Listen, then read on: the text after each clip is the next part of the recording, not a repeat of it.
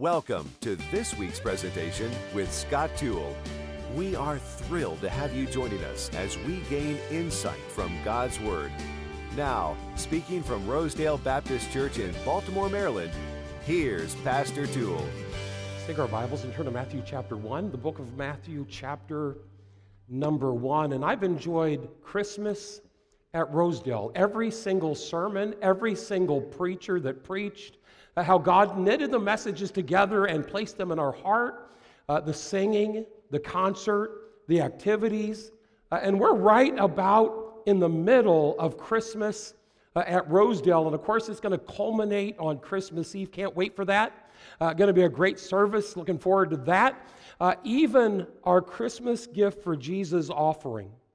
I love where it's dedicated. That Kids City.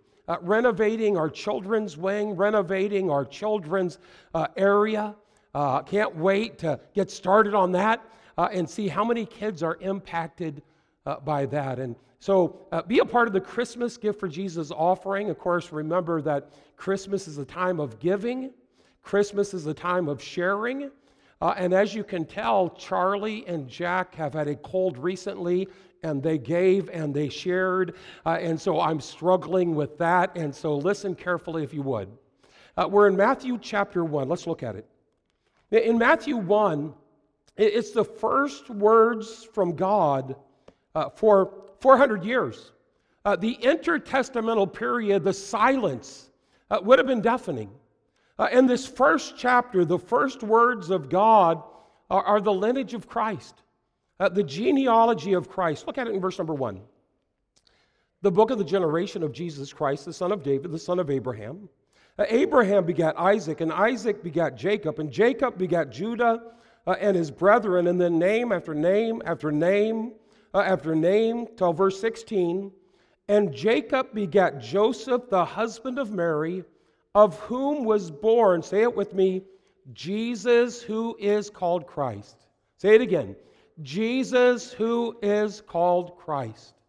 It's his family tree. It's his genealogy. It's his lineage. It's almost a family portrait introducing the Lord Jesus Christ. And so put down that first heading. Put down the lineage of his family tree. The lineage of his family tree. Look at verse number 3. And Judah begat Phares and Zerah of Tamar. And Phares begat Ezram, and Ezram begat Aram. And so it's Judah and Phares and Zerah and Tamar. He's one of the branches in this family tree. He's one of the people that God hand-selected to put in that family portrait. Now, we're going to look at Genesis 38 because I want to just talk a little bit about who these guys are. This first one, Judah, Tamar. Judah, Tamar. And the reason we're going to look at Genesis 38 to show you is because you wouldn't believe me if I just said it. And so Judah is Tamar's father-in-law.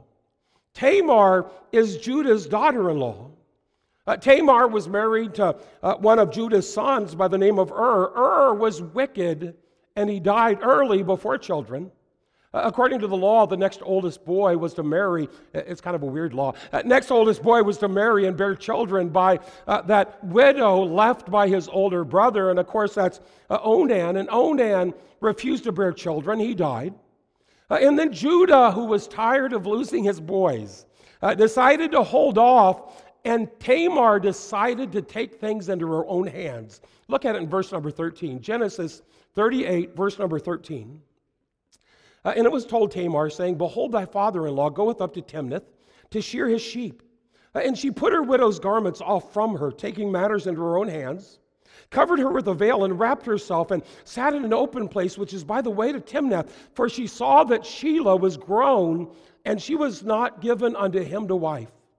When Judah, her father-in-law, saw her, he thought her to be a harlot, because she had covered her face. And he turned unto her by the way and said, Go to, I pray thee, let me come in unto thee. For he knew not that she was his daughter-in-law. And she said, What wilt thou give me that thou mayest come in unto me? They negotiated a price for pleasure. In some places, that would be called prostitution. In fact, in every place, that would be called prostitution. And so he was going to give her cattle. He didn't have it with him. So he gave her his ring, his bracelets, and his staff. Verse 18, he gave it to her and came in unto her. She conceived by him. 21, she's called a harlot. 22, she's referred to as a harlot. Boy, she was a mess. Would anybody agree? And he was messed up. Look at 24. And it came to pass about 3 months later that it was told Judah, saying, Tamar, thy daughter-in-law, hath played the harlot. And also, behold, she's with child by whoredom. And Judah furiously said, bring her forth and let her be burnt. Well, the interaction was great because she came obviously pregnant, obviously with child. And here Judah is wanting to kill her. And she says, well, the father of the baby is the one that gave me this ring and these bracelets and this staff. Do you recognize them, Judah? And of course he did. He backed off. And then in 27, it came to pass in the time of her travail that, behold, twins were in her womb. 29, the older named Pharez. 30, the younger was called Zerah. And God said, I want that gnarly, broken branch to be in my family tree. Boy, I want that deformed, kind of a crooked branch to be a part of my family tree. Verse 3, he said, Judah begat Pharez and Zerah of Tamar. Put down number 1, if you will. God's grace, the lineage of his family tree. God's grace included Judah and Tamar's regretful seduction. Judah and Tamar's regretful seduction. Boy, if you've ever had a real Christmas tree, one of the keys to having a real Christmas tree is turning the broken branches to the back. Trying to get rid of the gaps, trying to hide the holes. You want to make sure the front of that tree, that best part of the tree, is facing out. And understand, God said, no, it's a real tree. My family tree, every broken branch and all. And my grace includes Judah and Tamar's regretful seduction. It's interesting, the next one. In fact, look at it, verse number 3. And Judah begat Pharez and Zerah of Tamar, and Pharez begat Esrom, and Esrom begat Aram, and Aram begat Aminadab, and Aminadab begat Nason. Nason begat Salmon, and Salmon begat Boaz of Rahab. And Boaz begat Obed of Ruth. Ruth, a Gentile, right up here. That in and of itself, she wasn't of the Hebrew heritage. And so for God to reach over and grab a Gentile, Ruth, and say, I want her in my family tree, that broken branch. But I think the one that's more shocking than that is the one above that, Rahab, not the religious. Rahab, not the reputable. Rahab, the harlot. In fact, the first time we're introduced to her is in Joshua chapter 2, verse number 1. And Joshua, the son of Nun, sent out of Shittim 2 men to spy secretly, saying, go view the land, even Jericho. And they went and came into an harlot's house. A harlot's house named Rahab. Boy, before we get her name, we see her nature. Before we even get her name, it's not about Rahab, it's about a harlot by the name of Rahab. It's interesting, 6 out of the 8 times that Rahab is mentioned in the Bible, God calls her Rahab the harlot. Rahab the harlot. After about the second time, I'd say, God, can you drop the... Anyway, Rahab the harlot, Joshua 6:17. Rahab the harlot, Joshua 6:25. Rahab the harlot, Hebrews 11:31. Rahab the harlot, James 2:25. Boy, apparently, a prostitute, her house was in the wall of the city where a brothel would be. Men coming back from the fields would stop there immorally. And God says, not only am I going to add Judah and Tamar to my family tree, I'm going to add, number 2, write it down, Rahab's reproachful stain. It's Judah and Tamar's regretful seduction. It's Rahab's reproachful stain. That stain of immorality, that stain of adultery. You say, Pastor, why would you call it a stain? Because over and over and over again, she's tagged with that name, Rahab the harlot. I had to look up the book, The Scarlet Letter. Has anyone ever heard of the book, The Scarlet Letter? Nathaniel Hawthorne. And The Scarlet Letter was a big A, designating she committed adultery.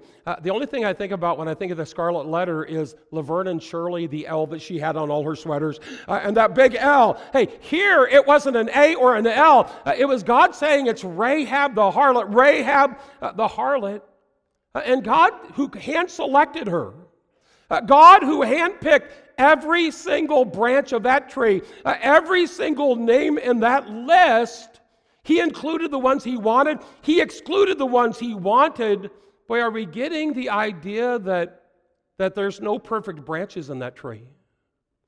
There's no perfect, pristine. He didn't try to get rid of the gaps. He didn't try to hide the holes.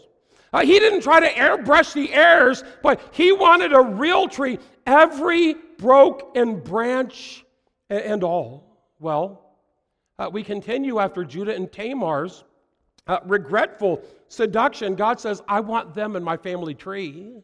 And then we see Rahab's reproachful stain, and God says, hey, I want them in my family tree. As we turn that tree and try to find a good side, we find there's no good side because we've all sinned and come short of the glory of God. There's none righteous, no, not one. Every one of us is a broken branch. But the next one, look at it. We're in verse 3 and then in verse 4 and 5, when Rahab and Boaz begat Obed of Ruth, and Obed begat Jesse, and Jesse begat David the king. Now look how he words it. And David the king begat Solomon, look at it, of her that had been the wife of Uriah. It's almost as if he changes the wording to stop us in our tracks and help us realize David doesn't have merits, David has murder. David wasn't a man of merit. Hey, David was a man of murder. And of course, we understand the story about David and Bathsheba. We know that story about how it was the time that men were to go to war, kings were. He stayed home, and on the roof of his house, he knew the line of sight. He looked down, saw Bathsheba bathing, and that moment in time, where he called for her, he brought her to himself. With his position, almost forced her, but it seems like it was a momentary indiscretion until she was pregnant. And then he called Uriah, her husband, to come back and tried to get Uriah to sleep with Bathsheba, his wife, but he was more honorable. He wouldn't sleep under the roof of his house while his men were under the stars at war for Israel. And so David finally wrote a letter to Joab, his general, and said, place Uriah in the hottest battle, the front line of the hottest battle, and then pull all of your men away and leave Uriah there by himself to be killed by the enemy. It's interesting that David had such confidence in Uriah, he placed his own death warrant in Uriah's own hand to carry that thing. He knew Uriah wouldn't look at it. He took that to Joab. Joab put him in the front of the battle, and Uriah was killed. Look how God words it. And David the king begat Solomon of her that had been the wife of Uriah. Put down number 3, the next broken branch. Again, we're trying to find the best side. There's no best side. And God includes David's royal scandal. David's royal scandal. Again, it's not just the adultery here, though that's bad enough. Boy, it's the murder here that's God highlights here. And God's saying, boy, I want Judah and Tamar in that tree. I want Rahab in that tree. I want David, even with his murder, in that tree. Would anybody agree there's quite a few gaps in that tree? Christ's family tree, that first Christmas tree. There's quite a few gnarly, broken branches in that tree. He doesn't replace them with plastic branches, but he keeps them warts and all. Warts and all. And as you spin that family tree, that first Christmas tree, you see broken branch after broken branch after broken branch. Put down number 4, others' wide range of sins. It's not just Judah and Tamar's regretful seduction. It's not just Rahab's reproachful stain. It's not just David's royal scandal. God says, hey, I want them in my family. I want them in my genealogy. I want the first thing for people to see after 400 years of silence from the Word of God. The first thing they see in the New Testament is God's grace is big enough to reach us. By others' wide range of sins. Verse 2, there's Jacob the deceiver. Verse 3, Tamar. Verse 5, Rahab. Verse 6, David's scandal. Verse 7, Solomon the polygamist. Verse 7, Rehoboam the tyrant that split the kingdom. Verse 8, a couple more corrupt kings. Verse 10, Manasseh the idolater that led Israel astray. And the list goes on and on and on and on. And at first glance, there's a couple corrupt characters here in this first Christmas tree. There's a couple polluted people, misplaced people in this passage. But we'd see that, but upon further review, you're going to see person after person after person with horrendous pasts. Some that rival and even outpace ours. And God's saying, I don't care what your past is like. God's saying, I don't care how far you feel you've fallen. I don't care how unforgivable you feel. But I don't care. You fit in my family. You fit in my family. By that first Christmas tree, broken branch after broken branch. The first words in the New Testament after 400 years was, this is my family. These are the ones I've chosen to be a part of my lineage. Even before Christ was born, God was saying he's going to be a friend of publicans and sinners.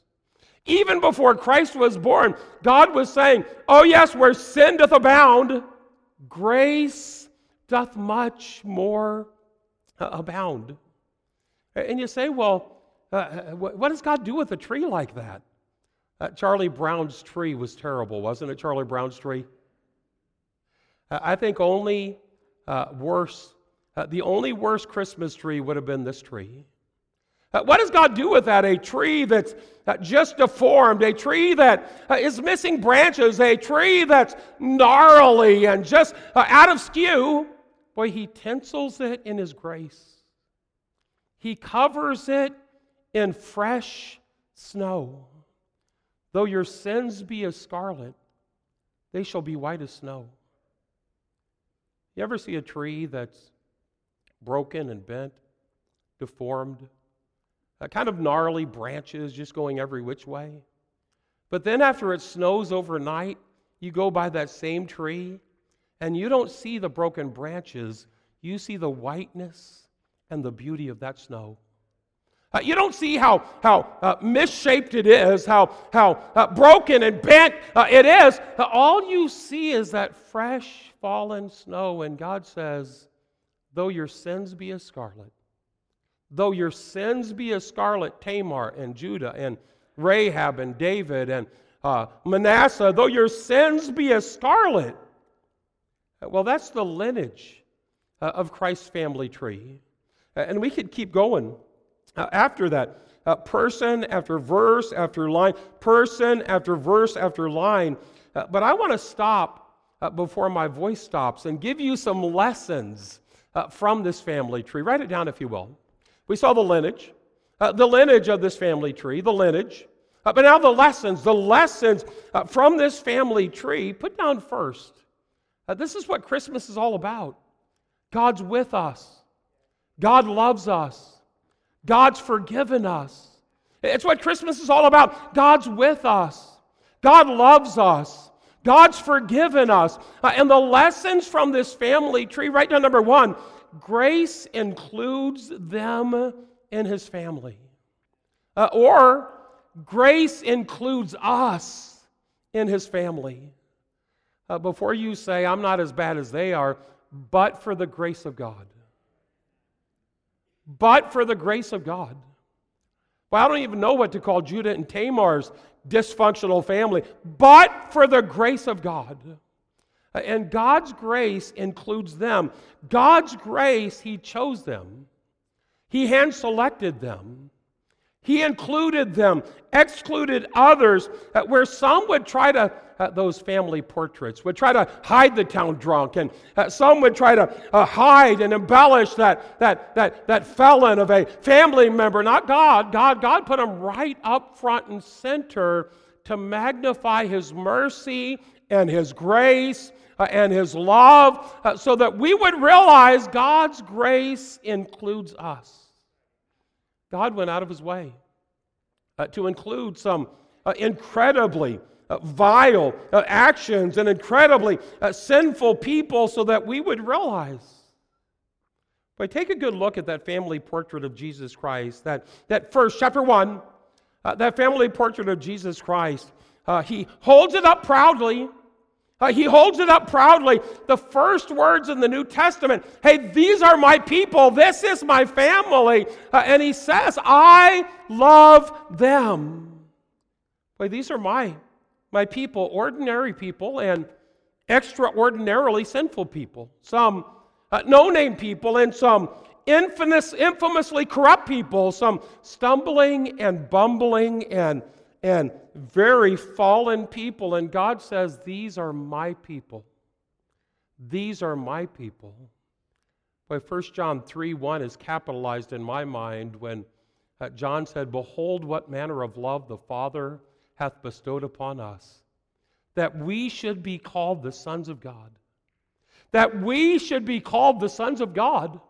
That he would include us in that family portrait, that he would want us to be a part of his family. Oswald Chambers put it this way: it doesn't matter who or what we are, there's absolute reinstatement into God's family by the death of Jesus Christ. In Hebrews 2, Jesus said, I'm not ashamed to call them brethren. Hebrews 11, God's not ashamed to be called our God. Well, he's keeping it real this morning. In Matthew chapter 1, the first thing you see is Judah and Tamar. First thing you see is Rahab and Ruth. First thing you see is David and Manasseh. And God says, those are the kind of people my family is made up of. I like the fact that he doesn't try there was a new dad, and his wife would take a daily picture of herself and his daughter, a daily picture. And I said, wow, they take great pictures. They're beautiful, perfect, great pictures. And then off to the side, he said, well, they use Facebook filters for those photos. Facebook filters, which puts a glow on, that softens the sharp edges, that makes that picture even more pretty. Hey, God doesn't edit his photo here in Matthew chapter 1. God doesn't do plastic surgery on imperfections and liposuction and body sculpt. No, God doesn't do that. He puts them in warts and blemishes and all so that we'd realize that warts and blemishes and all, God wants me to be a part of his family. God wants me to be a part of that family portrait. He doesn't put the broken branches in the back. He didn't try to airbrush the errors and get rid of the gaps and try to hide the holes. Put down, say it with me, number one, grace includes them in his family. Say it with me. Grace includes them in his family. Turn it to us. Grace includes us in his family.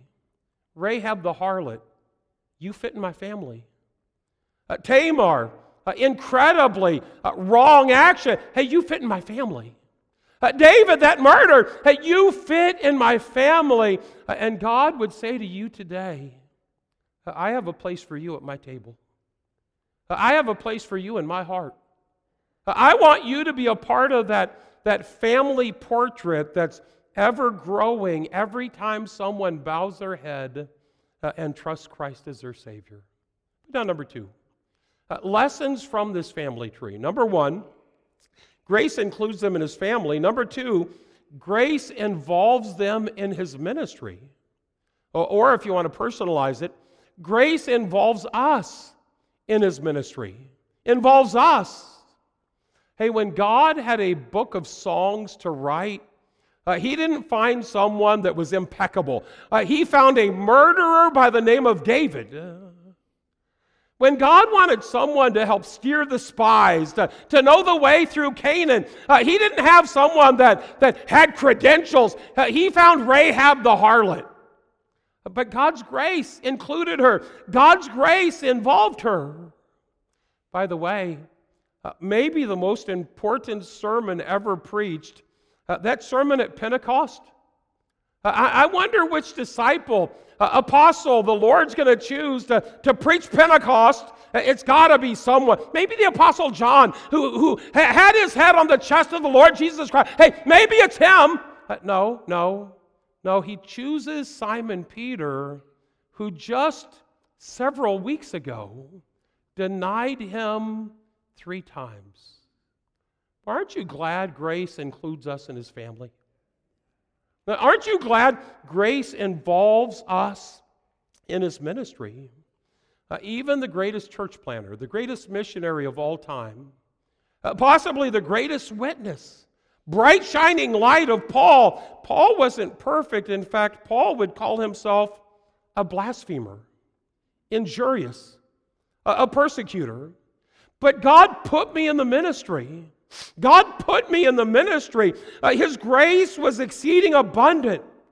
He goes on to say in verse 16 of 1 Timothy chapter 1, howbeit for this cause obtained mercy, I obtained mercy, that in me first Jesus Christ might show forth all long suffering for a pattern, for an example, for a model, for a pattern to them which should hereafter believe on him to life everlasting. He's basically saying, if I can include him, I can include you. If I can use them, I can use you. God can use me too. Like Stephen said Wednesday night, God hath chosen the foolish things, the weak things, the base things, the despised things, the things that are not, so that no flesh would glory in his presence. But he chose broken branches. He chose crooked sticks to use gnarly branches. Boy, he chose those. What a gracious God we serve. It's his grace that includes us in his family. No broken branches in the back. He'd say, hey, front and center. No hiding the holes in the back. He'd say, no, I want to make sure that I tinsel them with my grace. Hey, no getting rid of the gaps. I want to cover them in the snow. Though your sins be as scarlet, they shall be as white as snow. Grace includes us in his family. Number 2, grace involves us in his ministry. But number 3, don't miss it, grace instructs us in his purity. Grace instructs us in his purity. He wants to include us where we are. He wants to involve us where we are. But he does not want to leave us where we are. His grace is what changes us. His grace is what transforms us. His grace is what renovates us to be a usable vessel for him. By the way, someone that would say, I'm glad you finally got to that point, may not totally grasp God's grace. Because God doesn't start with that point. God starts with loving the unlovable, showing mercy to the fallen, showing grace to the incredibly sinful, and it just so happens that grace is what also inspires us to live a holy life of virtue to the glory of God. Titus. For the grace of God that bringeth salvation hath appeared to all men, teaching us, the grace of God does that, teaching us that denying ungodliness and worldly lust, we should live soberly and righteously and godly in this present world. What can take a Rahab from the house of a harlot to placing her in Hebrews' Hall of Faith? It's the grace of God. What can take a Simon Peter that falls and stumbles and says the wrong thing to preaching Pentecost and right into epistles? Boy, it's the grace of God that does that. A David that premeditated that murder. A David from being that to being called a man after God's own heart. Boy, it's the grace of God. It's the grace of God. Verse 21 in our text, Matthew 1. And she shall bring forth a son, and thou shalt call his name Jesus, for he shall save his people from their sins. Isaiah 61. The two images I want you to get out of Matthew 1. First words God says after 400 years of silence. The first message God gives introducing the New Testament is this message of grace. This message of grace. And the two pictures I want you to take home is, it's a family portrait. It's a family portrait. But then also it is quite literally a family tree, that first Christmas tree, a tree. Isaiah 61, God's grace. Isaiah 61, Christ claimed it when it says that he'll bind up the brokenhearted, broken branches, verse 1. He'll proclaim liberty to the captives, open prison doors to the bound, comfort them that mourn, verse 2. Give beauty for ashes, verse 3. Oil of joy for mourning, garment of praise for the spirit of heaviness, verse 3. Into that verse, that they might be called the trees of righteousness, the planting of the Lord, that he might be glorified. When he takes that Charlie Brown Christmas tree, boy, it was terrible, and turns it into a giant redwood of California, there's only one person that can get the praise, and that's the Lord Jesus Christ. God's grace, God's mercy, and God's love. Boy, he handpicked every single person in his family tree. He selected, excluded those he didn't want, and included those that he wanted, and placed them in his family tree. It's that family portrait.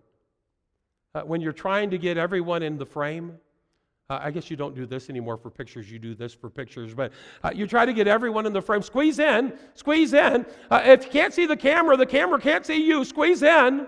Hey, Rahab, quit hiding behind Abraham. Hey, I know that you're still a little sore about me calling you Rahab the harlot, Rahab the harlot, Rahab. Hey, but get up front and center. Hey, I don't want you to hide behind. Make sure that people see you. Not Rahab the reputable. Hey, stay where you're at. Not Rahab the religious. Hey, I want Rahab the harlot to be in the front row so everyone can see that my grace is big enough for her.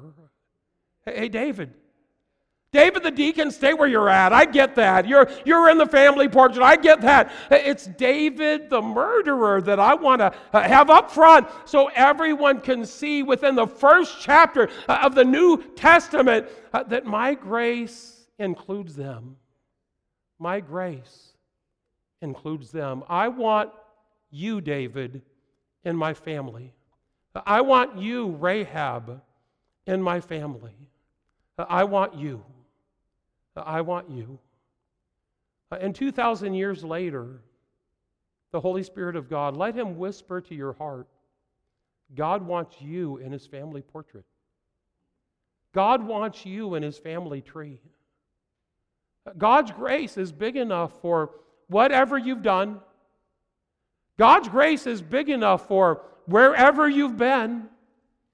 God's grace is big enough. I don't care how unforgivable you feel.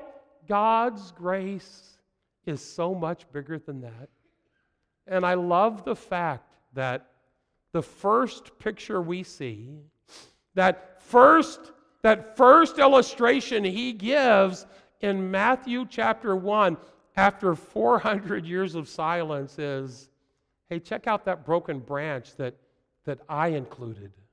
That gnarly branch that my grace is big enough to mend and bless. And if his grace is big enough for them, his grace is big enough for us. Lord, I do pray.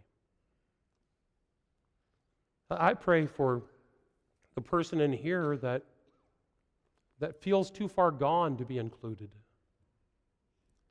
I pray for the one in here that feels like he's too religious and too clean to even need this message. God, they both need your grace. We all need your grace. It's the door of grace that we enter. It's that door of grace that gives us access to our Heavenly Father. God, I do pray if someone's here just feeling like they couldn't possibly be a part, that your love couldn't reach them, your grace couldn't forgive them. Lord, I pray that you'll keep convicting and drawing and clarifying. That if we could be good enough, Jesus wouldn't have come and died on the cross for our sins. If we could be good enough. And if you could be too far gone, God wouldn't have taken the time. The Lord hath laid on him the iniquity of us all of us, all of our sin, all of our iniquity. Christ died for it all, paid the entire price, the penalty, but he suffered it for us. So that all we have to do is bow our head and open our heart and place our faith in the Lord Jesus Christ. And the Lord's even now saying, hey, you fit in my family. I want you to be a part of my family. There's a place around my table. I want you. My grace is big enough for you. Just call out even now by faith. Ask him to save you. Place your faith and trust in him. Begin a relationship with him even today. And that is today's message. We invite you to tune in next time with Scott Toole as he presents another message from Rosedale Baptist Church. For more information about today's presentation or about the ministries of Rosedale Baptist Church, go online to rosedalebaptist.org. That's rosedalebaptist.org. Join us again next time as we study the Bible chapter by chapter, verse by verse.